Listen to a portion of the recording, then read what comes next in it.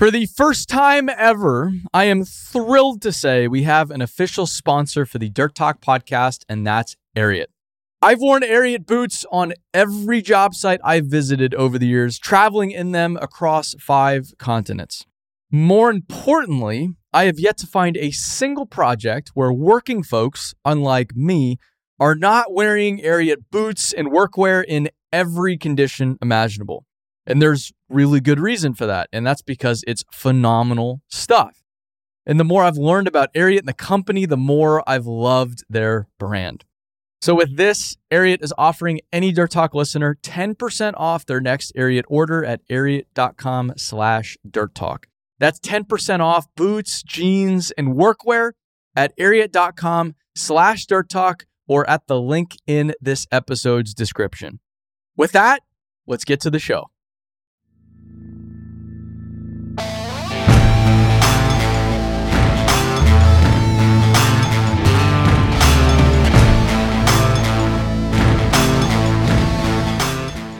Last year, there's this place I've always wanted to go. It's called the Oil Sands in Alberta. It's basically the biggest mining operation in the world, if you look at it cumulatively. Yeah. So they have shovels and fleets of just hundreds of 400-ton trucks out there. And hundreds. And they're always, Finning Cat, the cat dealer alone, just in that one area, does at least $250 million a year. Just for them? Just for them. Which is $250 million just in that, and they do half of Canada, so they're big money. But so we went up there in August, and we kind of just went up there, and we got into the mine with a contractor that was doing work in there. Yeah, but they were running 6015s, which are cool. Yeah, but significantly less cool when there's like shovels like that all over the place. And we couldn't take pictures of anything. We couldn't talk about anything. We had to just ignore the operation around us and focus on these little fucking excavators. Kind of fiddle fucking around at the bottom of the pit. And I told myself, I'm going to come back here and I'm going to get the right permissions I need to actually capture this place, which was a pipe dream. These are some of the biggest mining companies in the world. No fucking way. It's like asking Facebook for, you work at a data center, like, oh, hey, Facebook, could we post some pictures on the internet? They'll just tell you to fuck yourself. Yeah. But we just an hour ago got permission. Oh, there you go. From Suncor and Syncrude. Full permission to go photograph and record the operations, which is... That's cool. It's so cool. So you saw it, but now you get to actually bring it home. And so we saw it in summer. Yeah. But they're slower. They're faster in winter than they are summer. Okay. Because it's sand. So the trucks get bogged down. So they can't run full speed. They can't be loaded to capacity. In the summer. In the summer. In the winter, everything's frozen. So they fly. So they're flat out dead of winter, -40 every day. And very little light. You have the northern lights a lot of nights. So it's dark almost 24/7. Pretty often. It's far up there. Wow. So it's we're going out there in a few weeks. It's just gonna be. So how do you dress for that? I have no idea. -40 Fahrenheit? I don't even know what that feels like. Like you feel like exposed skin, frostbite, like immediately. I have no idea. I don't know. Like I've never even. I've been there like 0, -5. I've been like 0. Yeah. And it's pretty brutal. miserable. Yeah. Like your ears will get frostbite in like 5 minutes. Yeah. You're not at all comfortable. No. So this is, I don't even know. And then all the Albertans are like, I don't know. You just fucking dress for it. I'm like, what does that mean? Like, they're just doing their thing. Yeah. Wow. Yeah. I'm from Arizona. Fuck. Yeah. Polar opposite. Yeah. So. Well, that'll be cool though. It's really cool. And how do you take pictures when you can't have your hands out? I don't think you can, at least. That is, again, I don't know. I need to go do some research. Now I need to do some research this weekend on how do we keep the camera batteries warm. Yeah, I was going to say, Yeah, because there's nature photographers that'll shoot in the Arctic and Antarctica. Sure. Yeah. So it's been figured out before. Yeah, you got to just wrap your head around it. Yeah. But we'll be there for a whole week. We're visiting different contractors, different mines. Like this was the key to the whole fucking kingdom. Yeah. And I was so prepared for them to tell me to kick rocks. Yeah. And then we just today got tentative approval for Chile, the biggest copper mine in the world. Wow. Same thing. Same thing. Yeah. That'd but be in cool. Chile, but it's so the funny thing is we're going to go in June or July. Yep. But that means it's winter because it's the southern hemisphere. Yeah. And it's up. It's up at like 12 or 14,000 feet. It's almost higher than any point in the continental U.S. Yeah. It's so high they have to retrofit all their trucks. I was going to say because to run at high altitude. Yeah, high altitude. Yeah. It's going to be just as cold there? Not as cold. Not as cold. No. All right. Because it's technically in the desert. So you'll have the altitude issue. Exactly. Yeah. You have to be medically cleared to go to the mine. Because of the altitude? Yeah. Yeah. That's like, it's like going to the highest point anywhere in the U.S., but maybe not even. Mm-hmm. And then hanging out you start up there. from Santiago, which is around sea level. Then so you're going up and up and up. Yeah. Yeah, that's a huge change. And I get sick every time I increase in elevation like that. I've been so fucking sick. Yeah. And you can't do anything about it. Oh, yeah. No, doesn't matter how healthy you are. You just got to ride it out. Just got to send it. Yeah. Yeah. Oh, well, that'll be cool. Okay. Enough about big dirt mining. No one wants to hear about that. So you grew up in the business? Yeah. Like you've only known the business. Pretty much. How old are you? 27. Oh shit. So we're the same age. Okay, yeah. Oh wow. Great. Yeah. I turned 27 in September. Really? Yeah. Okay. Nice. Yep. So you, starting from pretty much time you were zero. a toddler. Yeah. When did your parents start the business? So my dad started the business as cutting lawns in high school.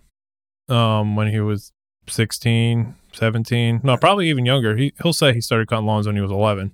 Yeah. So that's kind of probably when it did start. He was cutting lawns in high school.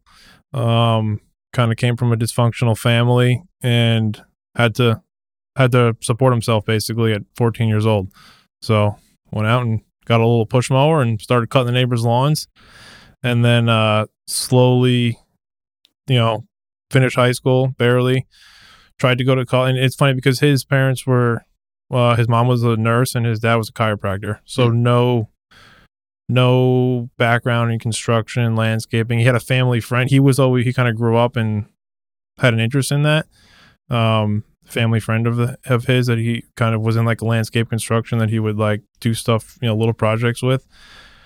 So he started, cutting lawns in high school, and then just slowly transitioned into landscaping, and then landscape construction and hardscaping, and then bought his first little mini excavator probably in the early 80s, and then slowly just transitioned to small excavation, residential stuff, and then he was kind of doing excavation, like only excavation by like the early 90s. And then from there, he was, no more landscaping. The company was still called Tompkins. We're still Tompkins Landscaping. We have a DBA, Tompkins Excavating. Oh, no kidding. Huh. Yep. So we didn't actually we didn't do that DBA until about like 2012 or so. Mm-hmm. So in the last 10 years or so, because we were trying to like rebrand and get, more of the commercial reputation. So yeah, by the time I was born, he was already doing just dirt work, on a smaller scale. So yeah, I started, like, I'm the oldest of three boys. So when I was, my brother's 2.5 years younger than me. So by the time he was born, my mom was like, all right, well, you're taking Kevin with you while I take care of the newborn, the toddler. Yeah. And he would change my diaper in the front seat of a triaxle. And I have a picture in my office of me running a PC 220 when I was less than 3 years old. And it's I blew it up and it's in my office, and the handles are over my head, and my feet obviously aren't on the floor. Yeah. Well, my feet still aren't on the floor. Yeah. And I still have like visual memories of that. Like, it was his yard at the time, and maybe not that exact day, but around that, being 3-4 years old. And I guess that's where it started. I've always imagined it would be difficult for the landscaping guy to be looking over at the guy digging the hole, just over there. You kind of drive past and he has his excavator and you're like, damn, that's pretty cool. Pretty cool. Yeah. If I were a landscaper, I'd be like, that is the natural progression. Oh, yeah, exactly. I like that. I want a machine. Yeah. I want a bigger toy. Yeah. Well, and a lot of times people will do their own landscaping. Yeah. And the highlight every time, I have this conversation all the time because it'll be people outside the industry that know I do things with heavy equipment. Yeah. They'll always tell me about the time they redid their landscaping.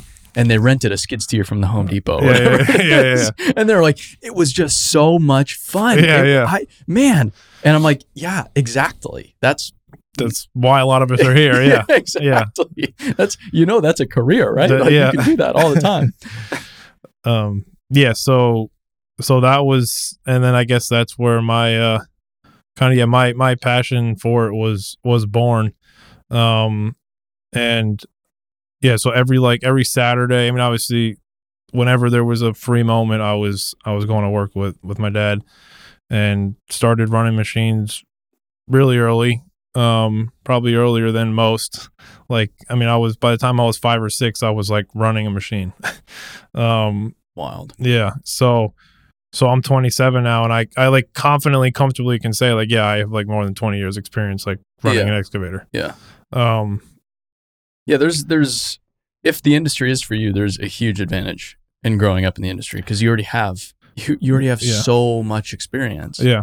In doing what it is you're gonna do. Like I started at 18. Yeah. I couldn't tell you what a ratchet strap was. Yeah. I didn't know what the right end of a shovel was. Yeah. Like I was a fish out of water. Yeah. But at 18, it's just second nature. Yeah. Yeah. It's all you've ever known. Yeah. Yeah. Exactly. So yeah, that was. And then by the time I was in middle school, high school, working all summers, all that, any days off, weekends, going to work. And yeah, I the root of this all now is still that I love to play in the dirt with all these giant Tonka toys. That's in like middle school or high school. Did you ever dread it? Were you ever like, oh. Like work? Yeah. No. Really? No, that's awesome. Especially back then, because there was at the time I didn't have much not responsibility, but I mean, I wasn't like what I'm dealing with now on a day-to-day basis. Yeah, dealing with the crap that comes with it. So I was just like, I'm gonna go run a machine. This is great. Sure. Bring my headphones and go to town. I mean, obviously, it was more than just that. Anything late pushing a wheelbarrow, it didn't matter. Whatever we were doing, we were doing, and I never complained about it or dreaded it, and I didn't have to. There was no pressure for me to do that. Were you paid or unpaid labor? I guess that's probably a gray area. I was paid sometimes. There's also a business advantage to having kids in this business. I was supposed to be paid. Yeah. Did I collect all of it? I'm not sure, but I wasn't complaining. There might be some outstanding. Yeah, exactly. I gotta look through my notebook. I actually found a note in I was going through my desk at my parents' house recently, and I found a note from when I was still in high school. So graduated 2014, so probably 2012, and it was a sticky note with July 2012, 4 weeks. Yeah, haven't been kept track of what I haven't been paid for. I was like, I should go turn this in. Mm-hmm. Yeah. 10 years later, Dane Cotton, DC Excavation. Yeah. I've seen his stuff. Yeah. He posted something the other day. His daughter Annie, so she's been doing chores shoveling the driveway or whatever it is. Yeah. In Montana, and he made her write out a contract, or it was an invoice to get paid for her chores. And she's 4 years old or 5 years old. Yeah. So she's this little girl, and he posted the invoice. So it's it's written out in crayon. It just looks so damn cute, but. Even something that I thought it was really, really cool that, well, if I'm going to work, I need to get paid. But yeah, as this little kid, I thought it was super clever. Yeah, no, that is funny. So high school, and then you said you went to school. Yeah. College. Yep. So obviously growing up in this and, going through high school, there was I still I'm a big component or a fan of supporting, obviously, not going to college and blue collar and construction and trades and all that, obviously. I didn't, for a long time, I didn't want to go to college. I was like, why do I need to go to college? I don't want to go to college. Mm-hmm. Why would I? I have this in front of me. Obviously, my parents did want me to go to college regardless of if this is what I wanted to do. That was their take. And as time passed, it grew on me, and then I did eventually decide to go. I mean, they weren't going to, force me completely, but they were highly suggesting it. And again, just to have that option.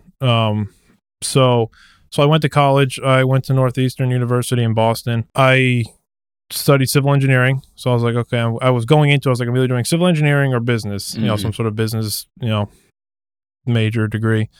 Decided to go with the engineering, because that's maybe a little bit closer to what we do. Went to college, and by the end of my first year, which was my first year, away, I was like, this is what I want to do.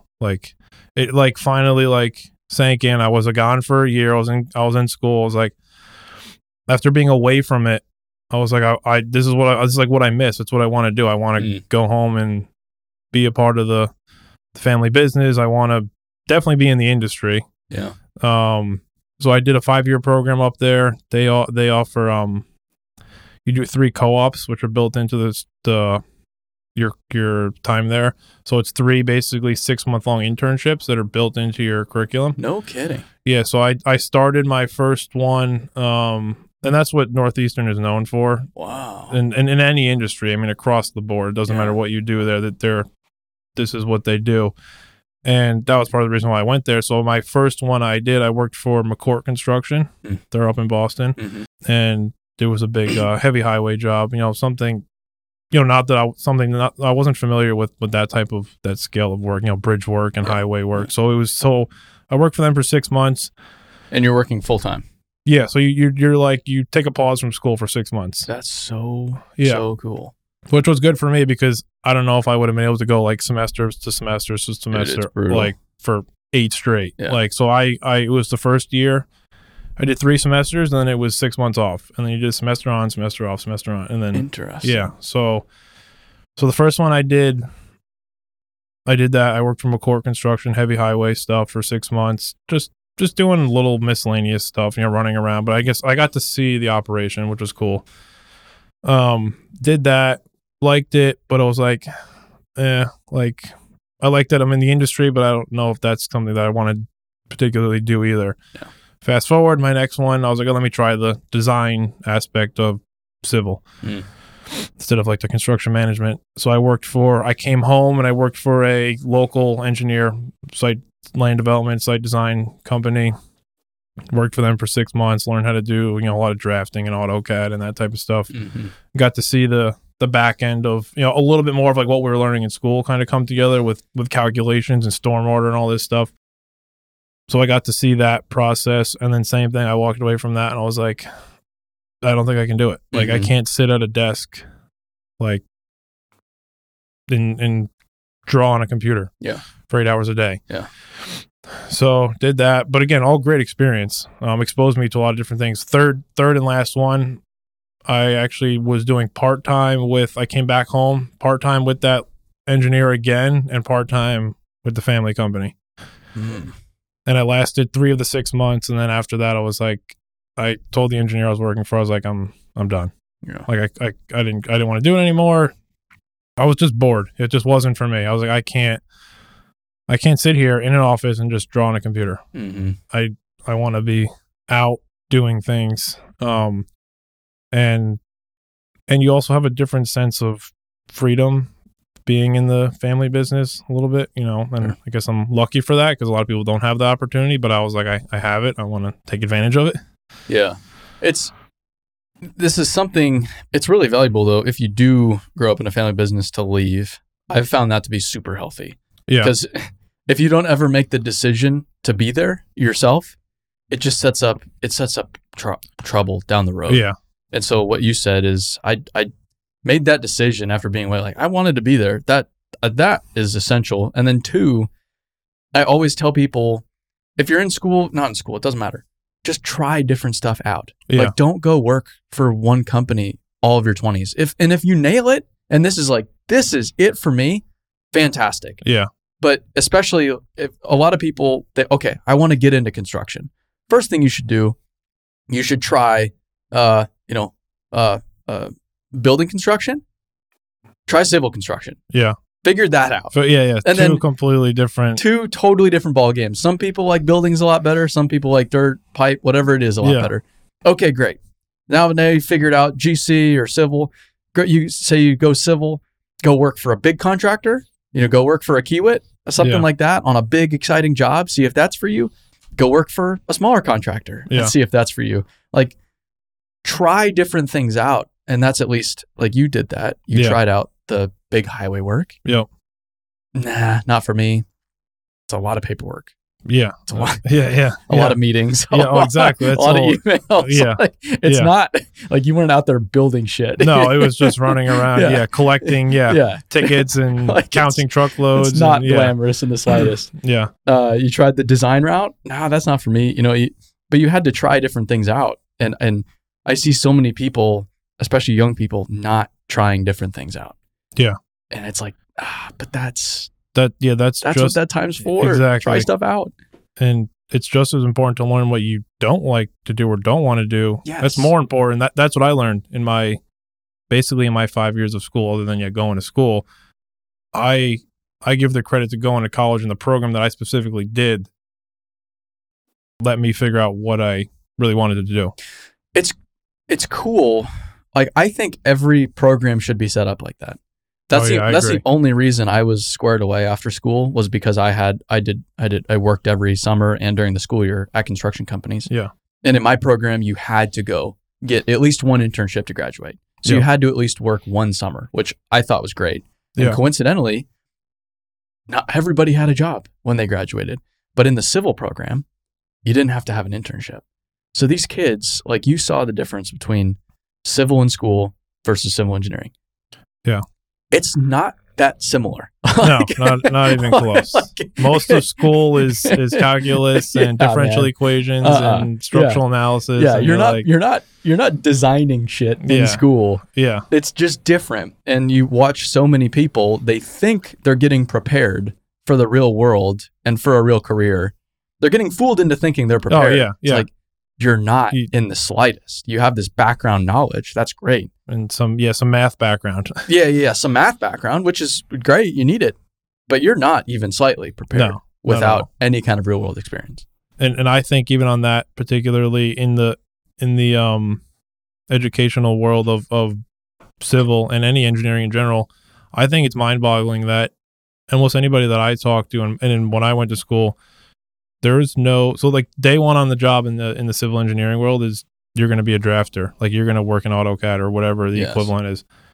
There's not one iota of teaching how to use AutoCAD in my 5 years of school. The only reason people knew how to do it because 95% of the kids did the co-op program. So they worked for somebody in their first 4 months, they learned how to use AutoCAD. Yeah.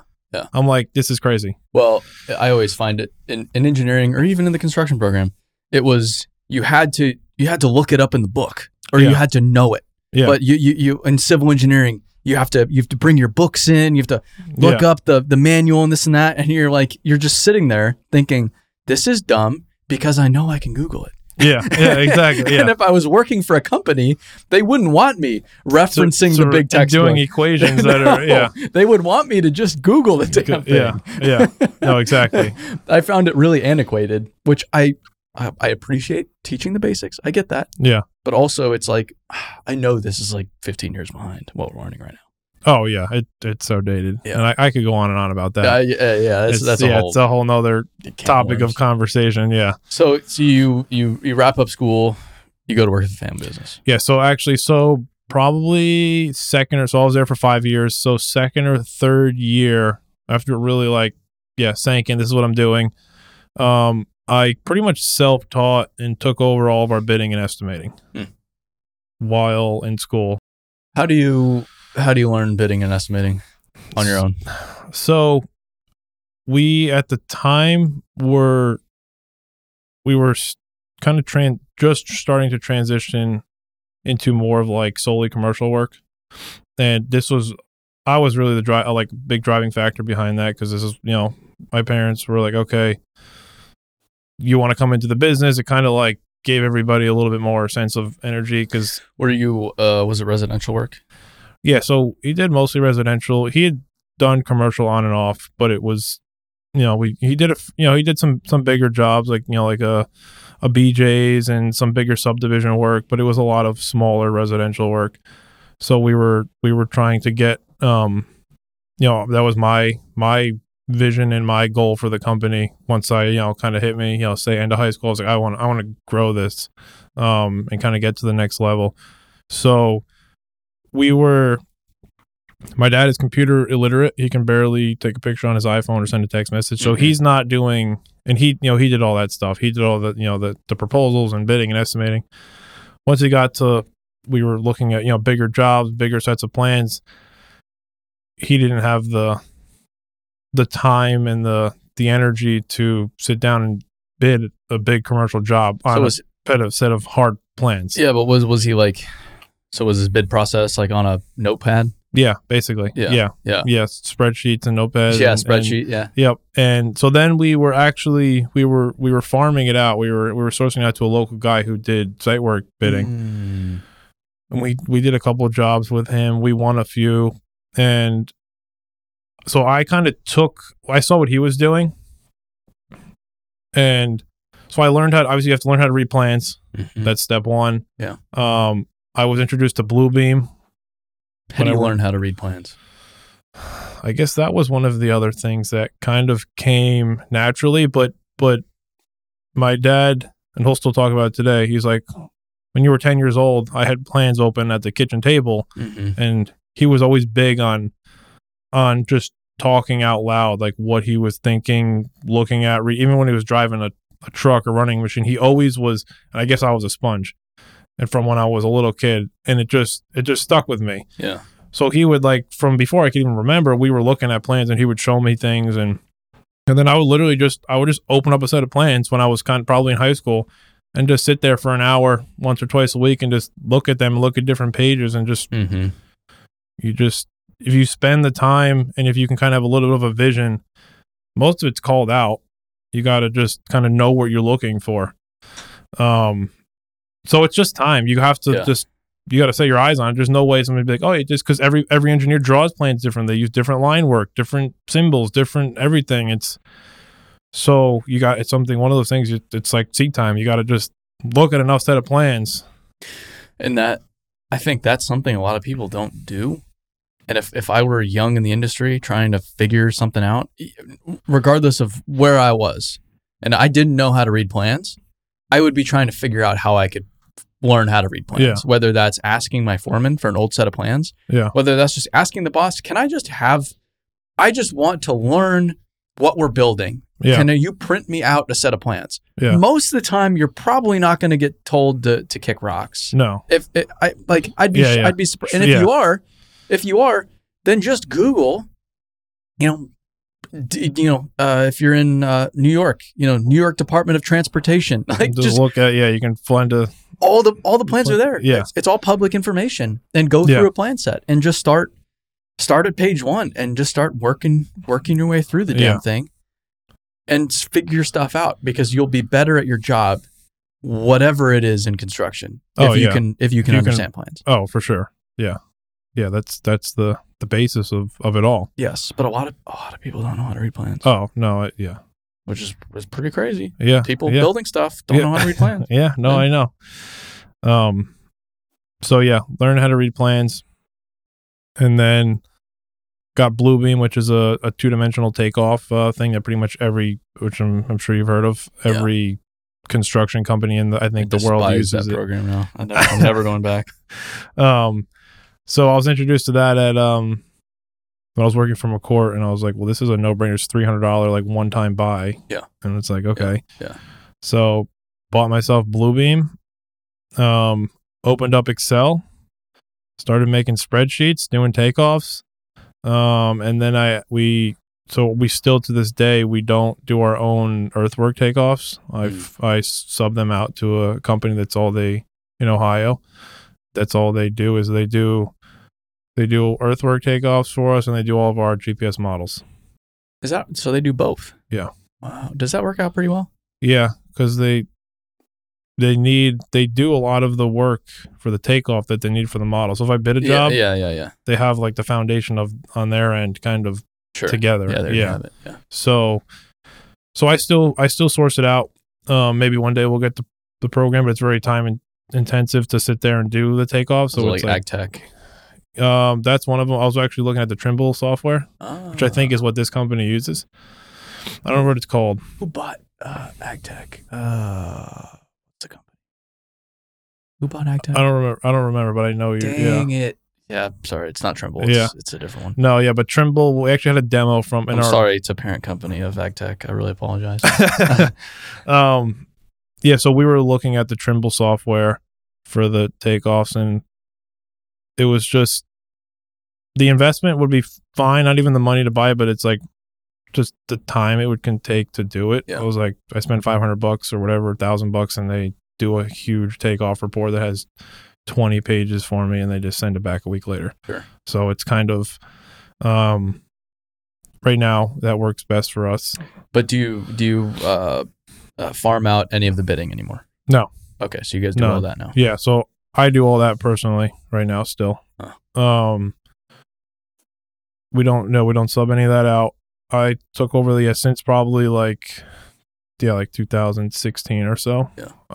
I've done it all, and that we used to pay that guy obviously per job to bid, so that was we were very picky and choosy, and we were limited. Like, we spent $1,500 a pop to get this job. Oh, it was just a flat. Yeah, it was just like he would look at the plan and say, this is $1,500, $1,200, $2,000, depending on like how long he thought it would take him. Yeah.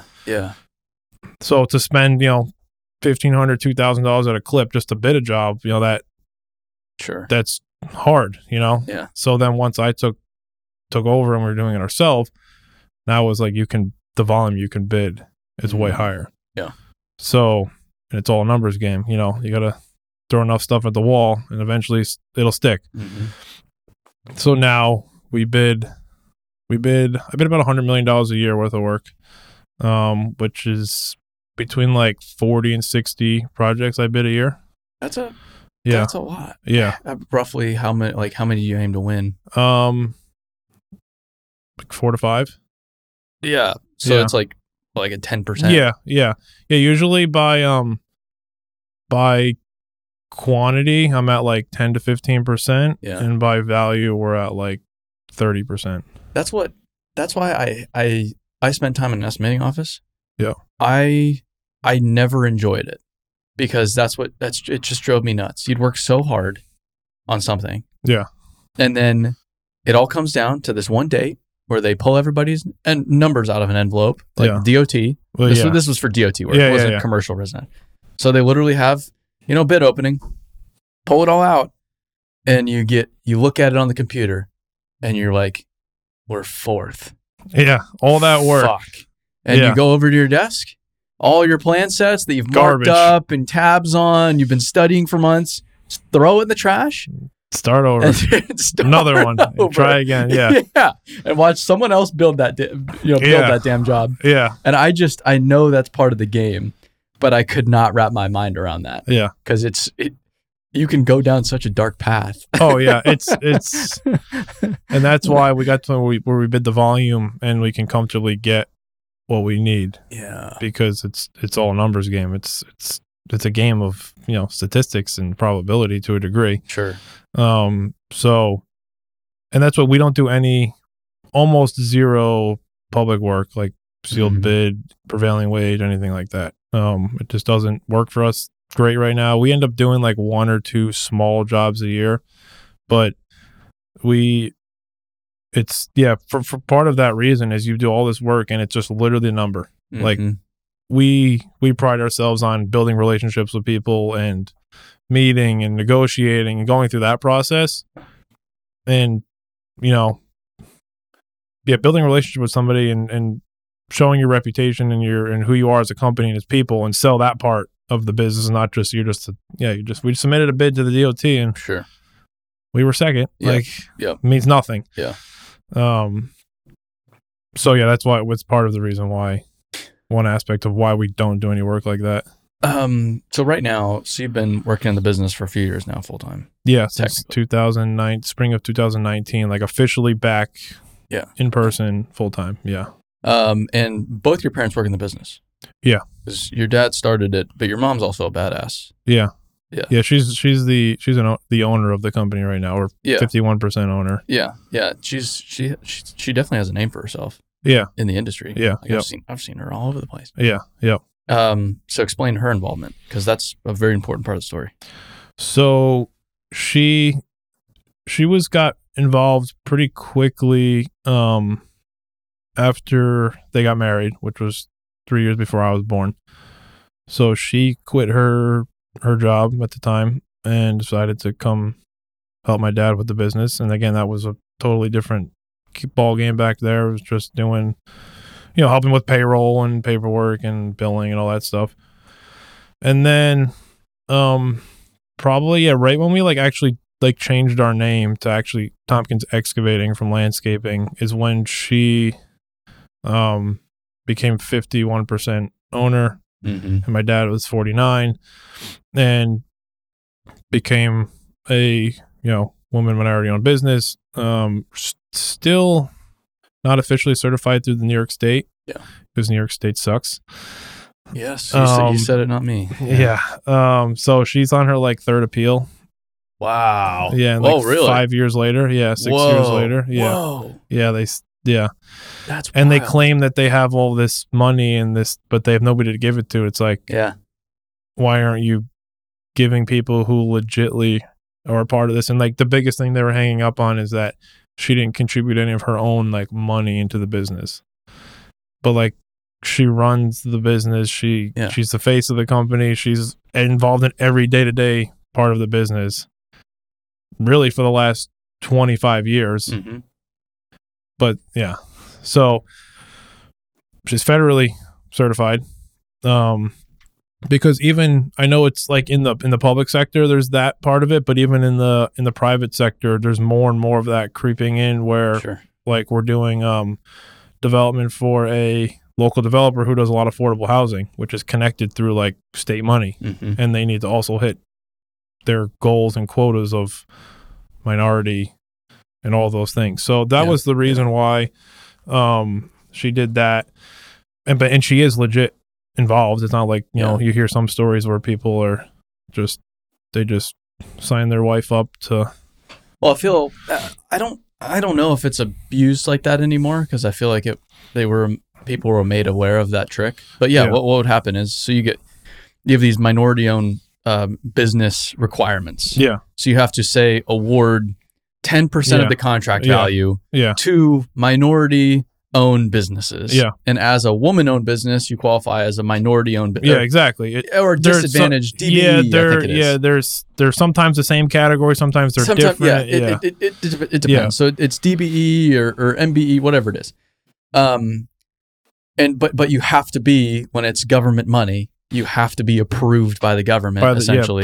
If it's state money, it has to be through the state. Yeah. So it would be, Jerry and Linda. So Jerry runs the company. Linda has nothing to do with the damn company. But they just put her name on paper. Yeah. Yeah. Jerry sells Linda 51% of the business. They become a woman-owned company. Yeah. But she has no involvement in the day-to-day. Exactly. Other than being married to Jerry. Yeah. And now Jerry can go get this pot of money that's far less competitive. Oh, exactly. Yeah. Yeah. But now it's, some people, they do it legitimately.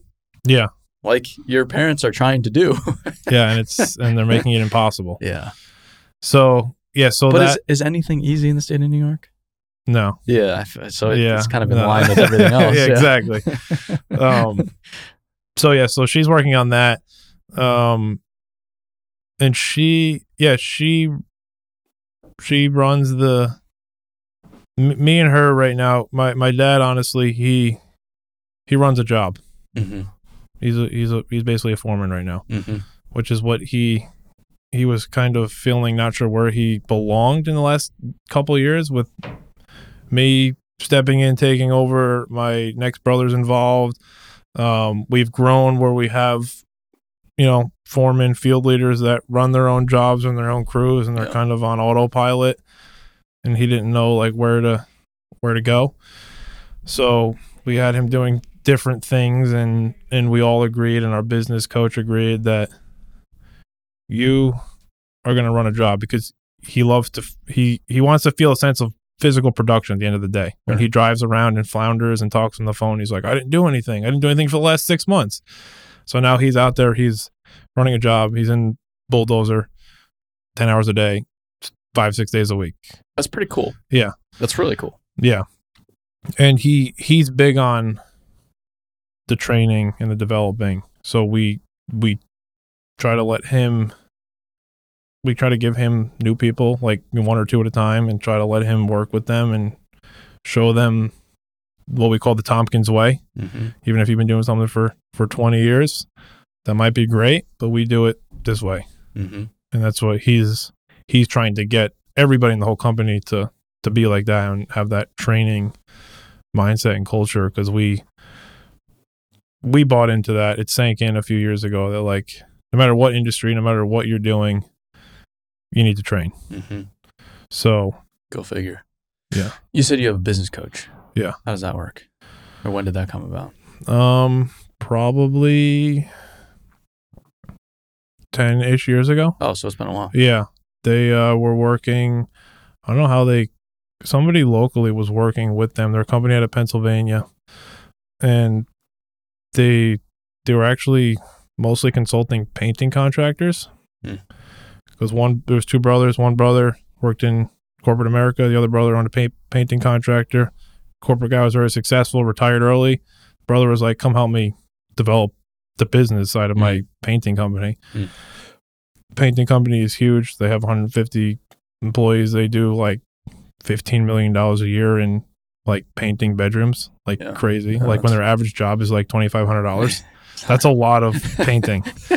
Like for us, job numbers. Yeah, exactly. Like in commercial site work, a job that's $5 million, you need to do 3 jobs. Like they're doing like thousands of jobs a year. Yeah. So they slowly started consulting more and more painting companies, and then they branched out, and now they do consulting, still like a high concentration in painting, but they've reached out to other kind of trades. So we're one of the few like excavation companies. They have some landscapers and paving contractors. So we've worked with them for a long time. What are those conversations like? So a lot of different things. Dissecting numbers and understanding your numbers. Training, developing people, how to handle people, building processes, getting owners what they call out of the hourglass. Not every grain of sand has to go through you. Yeah. Building org charts, those type of things that we've been working on, more specifically the last couple of years. But like so many different, it's like kind of what you need at the time, and you're assigned a coach, and you work with the coach, and we have 1 call a month, I think, for an hour. We go through things. We have an agenda. We have assignments, so to speak, that we're supposed to be working on and bring back to the next meeting. They have conferences that we go to a couple times a year that we meet as a company. They bring all their clients, and they have different workshops on numbers, on leadership, on workforce development, on situational leadership, all of those different things that they try to work on with you. And that's been a game changer for us, because we've learned so much, like in the last, again, takes time. I think 10 years later, we're finally like seeing the results of it. It's not like you're going to do something for a year and be like, oh yeah, we worked with this coach and we're like great now. Yeah. Yeah. I think there's a lot of companies, and there's a lot of people like your dad. They just love doing work. They love building stuff. They love moving dirt. They get this excavating business as a result, but the excavating business doesn't operate all that effectively. Yeah. Because they're good at building stuff. They're not good at operating a business. Yeah. But then at the same time, they're on this little island because every excavation contractor, it's such a fragmented industry. Yeah. That everybody knows each other, but not a lot of people are best pals by any means. Yeah. And so you can't go ask the guy down the street how he goes. How you doing it? Yeah. How are you doing it? Because, well, even if I don't bid against you right now, I don't know. We might bid against each other down the road. Like everybody's so fixated on bidding against each other and competing that no one really helps unless you get into that kind of upper echelon and you can talk in different regions. So it's interesting that you guys have kind of an outside voice. Oh yeah. Yeah. It's been a big, and we've done a lot of like family aspect side of it, succession planning, sure. What that's going to look like, what their plan is for the next 5 or 10 years to transition out. If that ever happens, if they want to do that, what it looks like for me and my brother as we get further along. So yeah, all those different things that are not easy. Yeah, they take a long time to figure out. Well, even just having those conversations is tricky. Yeah. Yeah. What's the difference between your mindset and your parents' mindset, would you say? Like, what's the generational difference? That's a good one. So I've been fortunate that a lot of the ideas that I have brought forward have been welcomed pretty easily. And I say that, like, how I referred to my dad as computer illiterate, like literally can barely Google anything. I've also first learned about GPS on equipment when I worked for McCourt. And they were using it, and one of their guys who kind of ran that stuff was talking to me about it. He was like, "You're not using GPS?" I was like, "I've like seen it in the magazines, but never even like thought to even stop and read the ad." You know what I mean? Like, and he was like talking about it, and then I was like, "All right, this makes sense." And then I went home and talked about it, and he was like, all for it. Which, like, you hear these stories of like these old school guys that are like, "No way, no how, absolutely not. Who needs that shit?" Like, and now when I hear that, I just roll my eyes. Yeah, it's like, bro, we're arguing about GPS in 2023. What? And he had his he had a laser controlled bulldozer in the mid 80s. It was like the first one, like, in the area, like, that nobody had seen anything like it. So it was not GPS, it was just laser. He was doing like ball fields. Yeah. And you could just set it with one or 2-dimensional, 1% that way, 1% that way, and go. It was completely automated. Same idea as it is now, but it was like one of the first of its kind. And he said people would like line the fences watching this thing work. They'd like get down their belly and be like, "Holy shit." Yeah. Like, so he was like ahead of his time in this weird way. Because when you see him now, like, he can barely use a cell phone. But in the 80s, he was running an automated bulldozer. It's kind of ironic. But so he's always been for, like, even though he can't do it himself, he's always been, like, a big fan of staying with the times and staying ahead of the times. Yeah. But he's not necessarily going to find the ideas because he's just in his world. Well, exactly. So, we bring things. I mean, he's very ingenious. He has a brain. I mean, he can like think of so many things, and he has that vision. But yeah, like, me and my brothers will see stuff online on Instagram, like, "Oh, we got to try this or do that," and he's like, "That's a good idea. That's really cool." Yeah. So yeah, the difference. But back to that, I don't know. That's an interesting. I've never been asked that one. Because, like I said, I feel like I haven't been faced a lot of pushback on a lot of things, so I've been like, everybody's kind of like been on the same team in those aspects. So what beyond GPS, because GPS, that's kind of low-hanging fruit, like, what are the other things that you've suggested? Hey, maybe we ought to do this. So the GPS, we do that. Drones, my brother was really big into that. He was like, when DJI was first coming out, he was like just all into drones in general. So we were like flying drones over sites, like just for pictures, like before it was like a big thing. And like we'd send them to clients and they were like, "Wow, this is cool." Yeah. I started doing it. My friend had a drone. It was in 2016. So it was still like early days of drones, like Phantom 3. Yeah. I think the Phantom 4 had just come out. Yeah. And he bought it. And it was the first time I'd ever seen a drone before. Yeah. And I would fly it at the quarry I was at with Kiewit.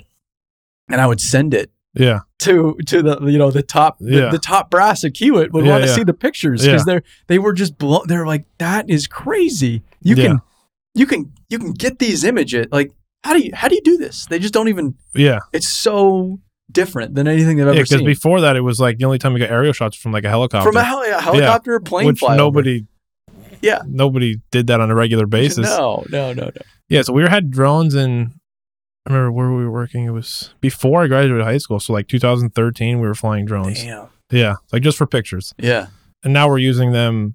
We're just starting to get into them for like the earthwork and the 3D drone stuff. Mm-hmm. We do that.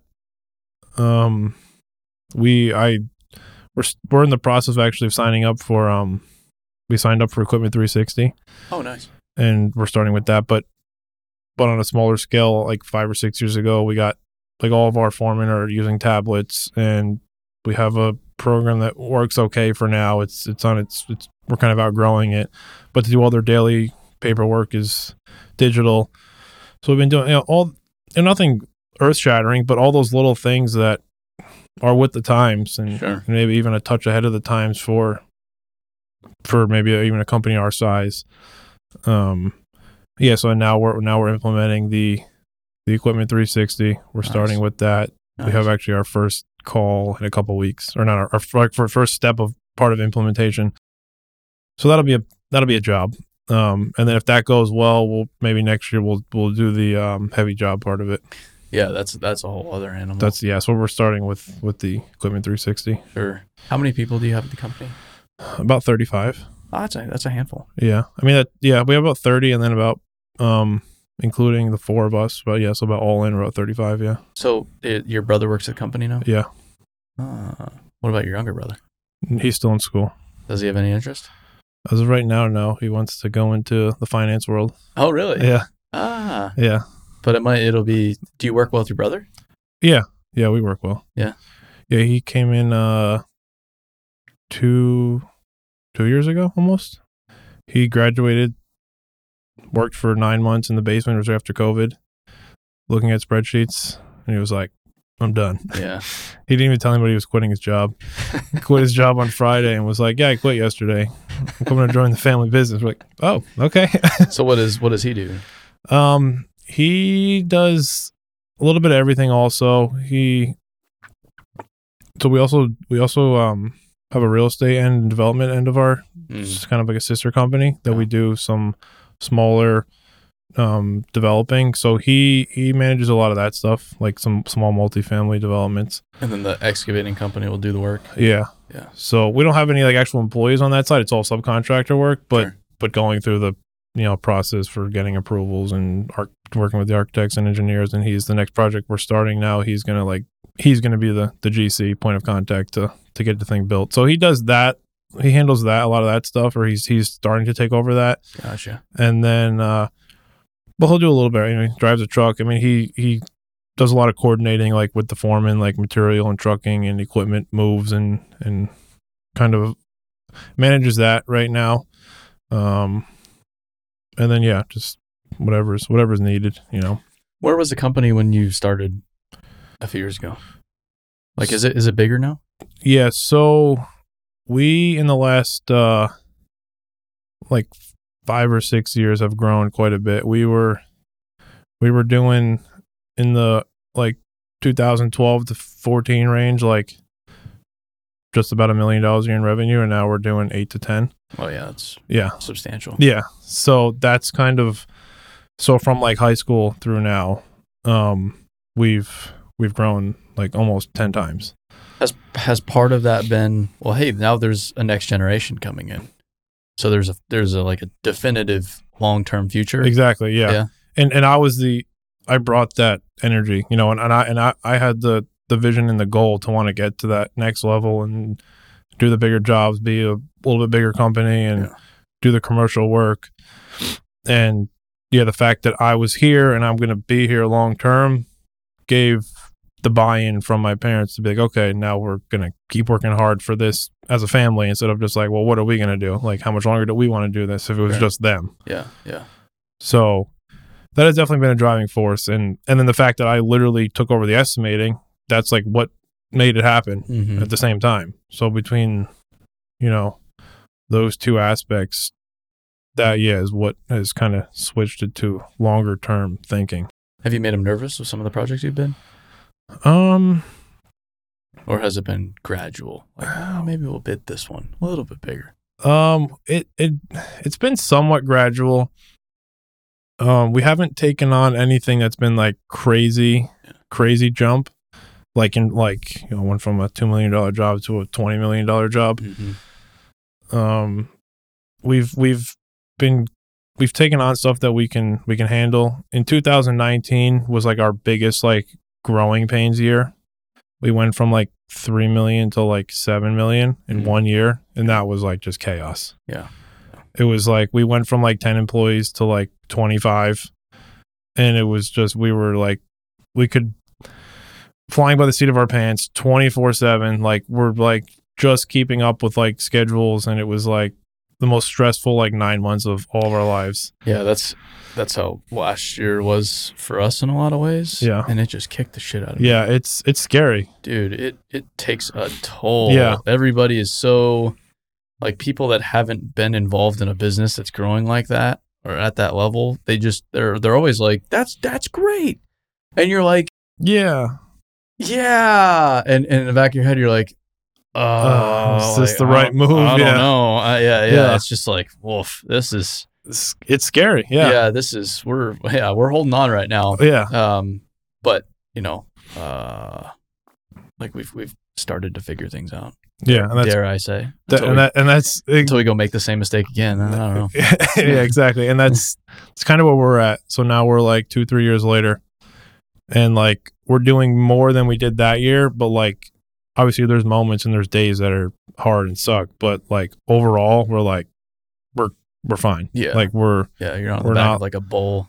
Yeah. Like, we're not like just like on edge 24/7, Sure. like not knowing what's going to blow up, not knowing who's going to blow up. Yeah. Like we're chilling. We're getting work done. We're not like, working like 7 days a week, 14 hours a day. It's like we can just work like a normal human beings. What's the conversation like at Thanksgiving dinner? So that was a big thing we worked on as a family in the last couple of years, because it was hard. Like when I was living home still, it was like, especially when I came back from college, there was that year when we were like going crazy also. You wake up at like 5:30, go to work. You're working all day till 6, 7, 8, 9 o'clock. 6 was an early day. Yeah. 8, 9, more like the normal. 6, sometimes 7 days a week. Get home from work at 8 or 9. And then what are we talking about at dinner at 9 o'clock? Work. Mm-hmm. And then what are we talking about as we're like putting our heads to the pillow? Work. And then we didn't work this Sunday, but what are we talking about? Work. So we've come a long way as a family, because that's a joint effort. So we do our best. My dad, it's his passion. It's also one of the only things he knows, and he just wants to just always talk about it, which is fine. But sometimes it's like, all right, well, yeah, we're at Thanksgiving dinner. We'll talk about that dessert. Like, Sure. So it is talked about a lot. But we have slowly learned how to set boundaries as a family and not talk about work, like, because that was draining me, where it was, I mean, there wasn't a second of break. Sure. It didn't turn off. Have you guys ever paused in the winter at all? Not really. It's always been all year round. Yeah. Even when we were smaller, and we would still have little stuff going, but now we're just as busy as we were all summer. So there's Sure. no real break. Like, it's not like we're a paving contractor. It's like, oh, we can like pack up and take a break and work on all the things we want to work on in our shop and in our office and as a company. It's like, Yeah. And then we always think like, oh, the winter, like we still even think that like you think the winter is like a time to slow down, and it's really not. I feel like that's happened for most companies, especially with just where backlog's at right now. They can't really afford to stop. No. And then people want they know it won't be as economical to build during the winter, but they don't really care because they'd rather get something done than to wait 3 months. Yeah.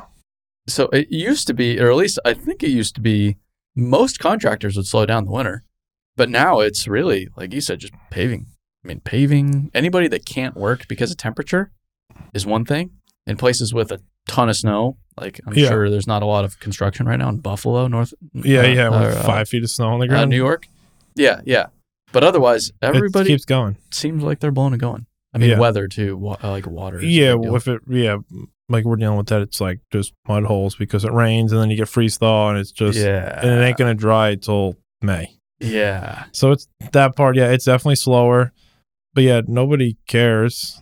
Like you're not getting paid extra really for the winter work. It's just how your contracts fall and you just keep going and do the best you can. Sure. Make our decisions as we need to. But yeah, there's no break. How's hiring been for you guys? Not bad. It's not easy. It's definitely not easy. It's it's continuous. It doesn't matter if we have enough people or not. Yeah. It doesn't stop. Yeah. Ads are always in. We're always trying to recruit, always interviewing. Definitely not easy. But that's part of why we've gotten where we are a little bit, is because it's just has never stopped. It hasn't stopped in years. Like it just, like the ads don't come down. The process doesn't stop. Like we're interviewing people almost every single day. So if someone comes to you, and they're a great hand, you don't really have a place for them, but you say, hey, we'll find a place for you. Yeah. Especially if we think it's somebody that might be valuable. Sure. Yeah. Oh yeah. We're just like, we'll figure it out. From your perspective, what do you think about the whole workforce issue? It's definitely an issue. Yeah. For sure. Yeah. We all know it. And we've shifted our mindset, and we're trying to like get the culture across the board in our whole entire company is the training and developing. Mm-hmm. Like the chances of you finding a guy that's been running an excavator for 30 years that's like a 9 or a 10 is almost impossible. Like we in management level have accepted that, and it's not going to happen. We're trying to convey this to our field leaders and our foremen and because they're just like, we need better people.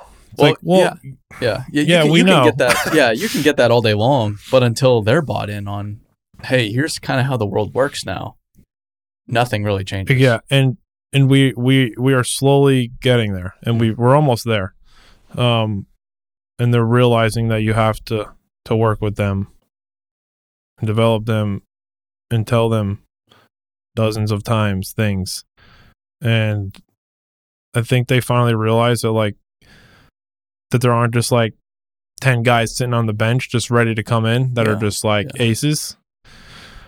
So, and our best people are the ones that have been with us for years that we've developed. We were talking about this today. We were Dan, who was a former Marine, he was like, hey, the Marines have always had this recruiting system that's worked really well, and it was kind of tailored to, let's find the misfits. Let's find the people that don't quite fit in, because that's exactly who we need. I feel like our industry is kind of in the same place, where we are trying to find the people that they're not really fitting in a lot of other places. But that's not a bad thing. That's what makes our industry industry. Yeah. Everybody jokes all the time. You have to be a little, like, for lack of a better term, fucked up in the head to be in this business. Yeah. It's completely insane. Yeah. But so we need to find those people that aren't, they're not going to be a rocket scientist. Yeah. It's a different level of intelligence. It's a different person. Yeah. And it's a person that oftentimes you must mold and foster into what you need them to be. Yeah. And sometimes it takes 12 times. But I think everybody has needed to be told 12 times something. Oh, yeah. Like, doesn't matter who you are. Doesn't matter who you are. Yeah. But there's just this, like, I don't know. These people have forgotten. I think they're expecting this next generation to learn exactly how they learned. And that's just flawed logic. Doesn't work. Yes. And I don't care if you learned in a superior way.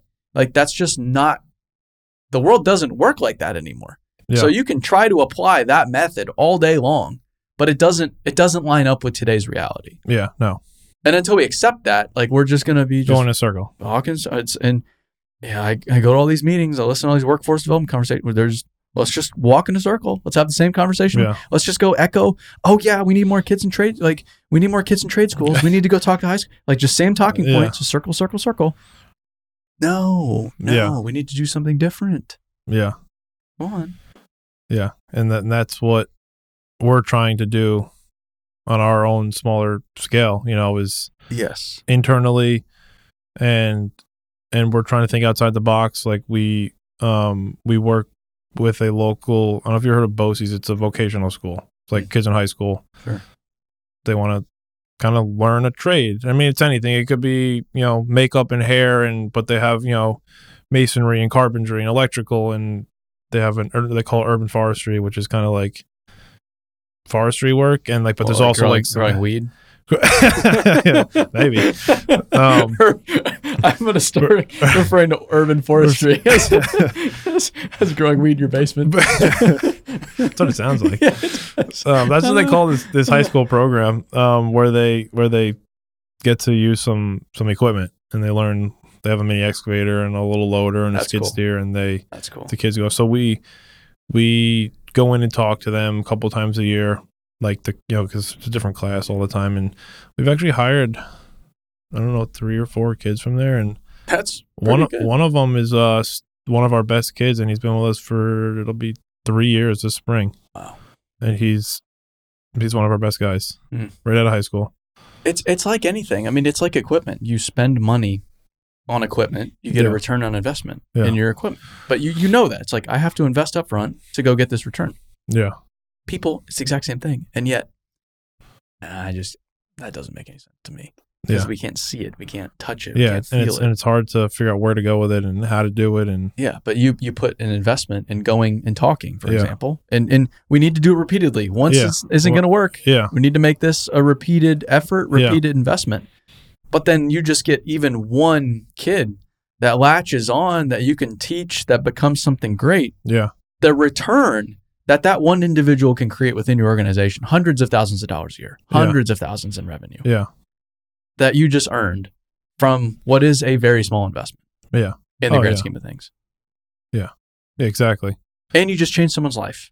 Yeah. And that's like when we go in there, even if the kids don't come on board, like a lot of them, like we're the only company, only excavation company. They have other the tree companies will come in because it's kind of like an overlap, but we're the only company in the area that's ever come talk in this class. And even in general, the kids just love seeing it. And we show all the pictures on the website and videos, and they're like, wow, that's so cool. And we're like, yeah, you could come run that $500,000 truck when you're 18 years old and we'll pay you a shitload of money. Giant, wow, that thing is huge. Yeah. It's cool.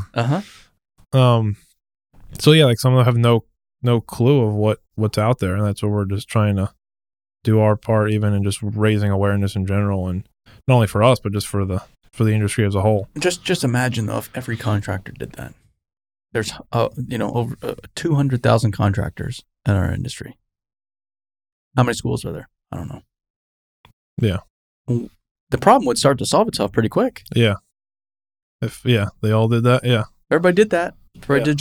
We just need everybody to do just a little bit. Yeah. Just a little bit. Yeah, because then it would multiply. That's it. Yeah. Well, that's pretty cool. We'll have to come visit you guys at some point when we're up there. Yeah, definitely. Be cool. Yeah. Yeah, we'd love to see what you guys are doing. Then I said, Dietz Boys are down the road. It seems. They're within an hour from us. Yeah. Patillo's in the neighborhood. Patillo's. They're actually doing another job. The one in Brewster. Are they? Because we're working in Brewster also right now, 5 minutes down the road. Really? Yeah. Then we're working, 5 minutes down the road from their other one. Well, I don't know if they're done in Newburgh. It's Brewster, not Brewster. No, it's Brewster. Brewster. Depends if you're in Boston or New York. Yeah, Brewster. Yeah, Brewster. We'll get up there at some point and try to see you guys. Yeah, that'd be awesome. How do people follow along? Are you on social media? Yeah, we're on Instagram. Yeah. It's Tompkins_excavating. Facebook, LinkedIn. I'm not on LinkedIn a lot. I need to be better. Is your mom doing anything ConExpo again? No. Are you guys going to ConExpo? Yeah, I'll be there. Yeah, we'll be there. Nice. You'll be there, right? Yeah. Everybody has asking me, are you going to ConExpo? Like, I'm going to ConExpo. Nah. Yeah. And I'm tied up that week. Yeah. Go for fucking, of course. We've only known about it for 3 years. Yeah. Yeah, we'll be there. We'll be there the whole time. We're going Monday night through Saturday. Okay. Yeah, you're going the whole time. Yeah. Wow. Yeah, we're bringing, me and my dad, my brother, and one or two of our guys are coming. Sweet. So it'll be cool. And I guess this is a good opportunity to plug ConExpo. If you're not going to ConExpo, go. Just go. Oh, yeah. It's a good time. You've been. I've been going since I think 6. I've been to like 6 or 7 ConExpos, yeah. Oh, yeah. It's one of the coolest things you'll ever see. Yeah, that's so at Bauma, there are people that took great pride in how many Baumas have you been to? And one of the guys, it was like his 15th or something like that. Wow. And it's every 3 years. Same thing. So that's it's 45 years of going to the same show. So and they'll just be so casual. I think this is the 15th. 15th. Yeah. My dad's gone to 1 or 2 more ConExpos than I have. So he's probably on almost not 10, but almost. Damn. Yeah. It's been around a while. Yeah. Yeah. If you're not going, I would highly recommend it. Oh yeah. No, if you're in the industry, there's nothing like it. No. You can see everything under the sun. And it's once every 3 years. A lot of people get confused. They're like, I'll just go next year. No. You gotta wait. Yeah. Yeah. It'll be 2026 the next time. Yeah. And who the hell knows what's going to happen in between now and then. Yeah. You should go now. Yeah. I would hedge your bets. I would go now. It almost didn't happen last time. You don't know what's going to happen. They got damn close last time. Yeah. Right on. Well, appreciate you coming by. Yeah. Thanks for having me. See you guys at ConExpo. Oh, yeah.